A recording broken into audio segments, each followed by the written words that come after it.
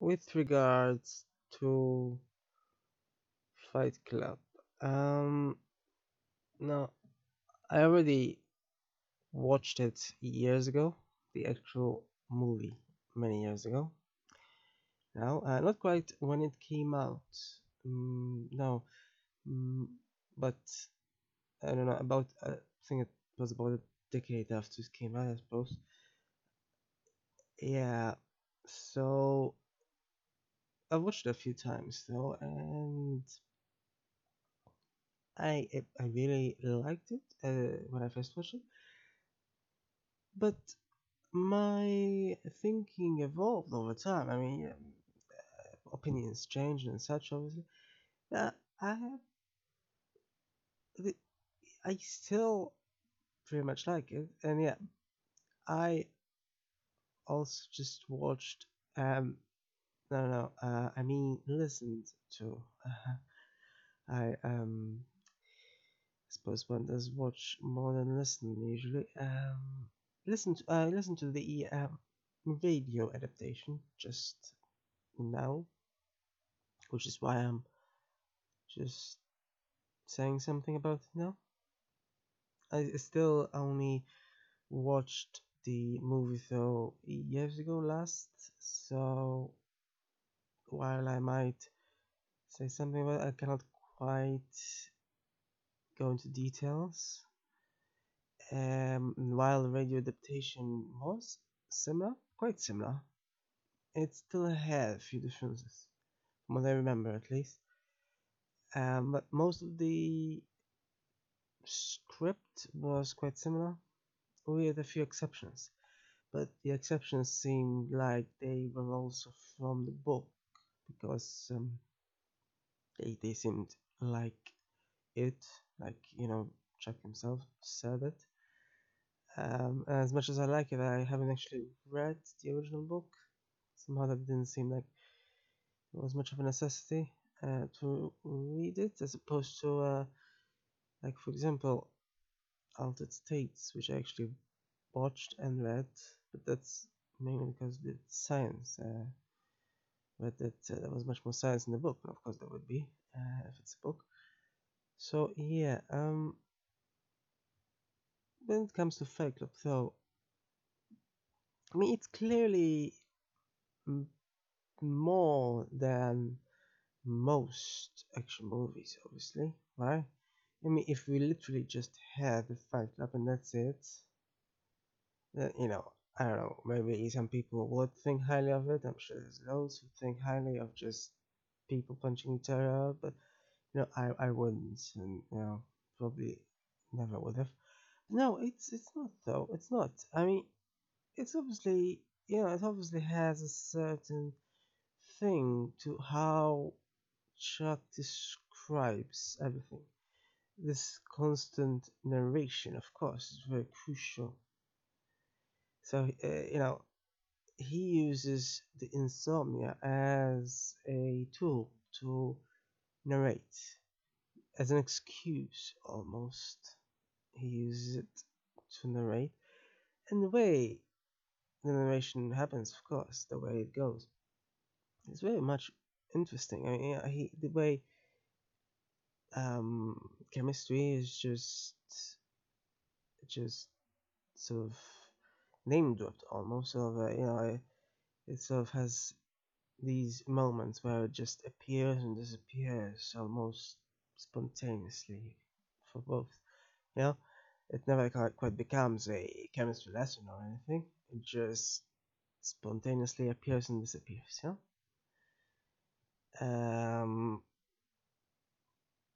I've not actually checked whether the chemistry is technically correct. But I'm assuming there is some reality to it. Anyway, it's not the whole point isn't about the chemistry. It's just I think it's more of a philosophical inquiry, really.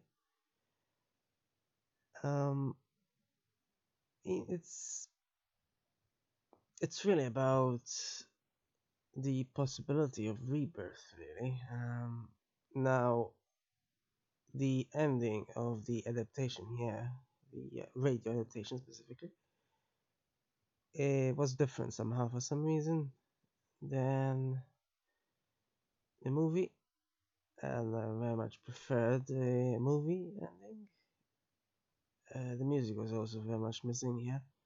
I mean, nothing replaces really. I think it was it a Pixie song? I think it was something Pixie. About insanity. Well, the building collapses, and that is quite a sight there in the movie. So yeah, um, I really am not sure why this radio adaptation ended so differently. So yeah, it did have the, bits and pieces that were different within the story. Well, it was, by the way, an hour long, so that's at least half an hour less than the movie. I think if it's an hour and a half, I don't quite remember clearly of this. So anyway, yeah. So there are bits and pieces that are different. I'm assuming pieces that are left out as well. They did basically still have the main story there. Then had a few differences, like when in the movie I think it was a flashback actually, and but they actually went to to the person. I think based on the radio adaptation, they said it was some sort of manager who wanted to cancel the clubs, and they went on to him to threaten him and such. Now in the movie adaptation, they actually showed it, I think, in a flashback. Here, so obviously a flashback would be much harder to do on the radio. Um, no, here it was just described, but otherwise the text, the narration was quite similar to what happens in the movie. So yeah, and yeah, as usual, so yeah, I mean, I still like the narration. I like the narration in this radio adaptation as well. It's basically from the book as well. I'm not sure, so which is more accurate then, and especially when it comes to the ending. So now I'm curious. I suppose I need to go to the book too, though, to find out which has the more accurate ending. I do prefer though the movie's ending overall. The radio ending was whimsical, really, and it didn't have as much of a climax as the movie had. And yeah, I don't know, I didn't even have that scene in the movie where uh, Tyler confronts the other guy, which I think remains unnamed throughout. Uh, Although was he called? I think he was called like, or at least he calls himself metaphorically, at least Jack or something. And actually, that's another thing. That's another thing that was missing in the radio adaptation. I have no idea how they missed that because it's sort of iconic of the movie, at least. Um, but yeah, somehow um, did they? I'm not sure they had a sentence or two. Um, Also, I don't remember. Yeah, I cannot quite say much about what I remember or not about the movie because it's been a few years ago. Yeah, but I don't quite remember that Marla had some sort of, uh, uh, she really hated the fact that they used her mother's ashes to make bombs. I don't even quite remember that specifically either. So I'm not sure if they invented it for the radio adaptation or if it's in the book and the movie excluded it. I suppose I need to watch the movie again to see whether they really didn't have that at all. Such. Um, Also don't quite think there was another encounter at that group at the end in the movie. I don't remember the group at the end. I think the groups were only at the beginning.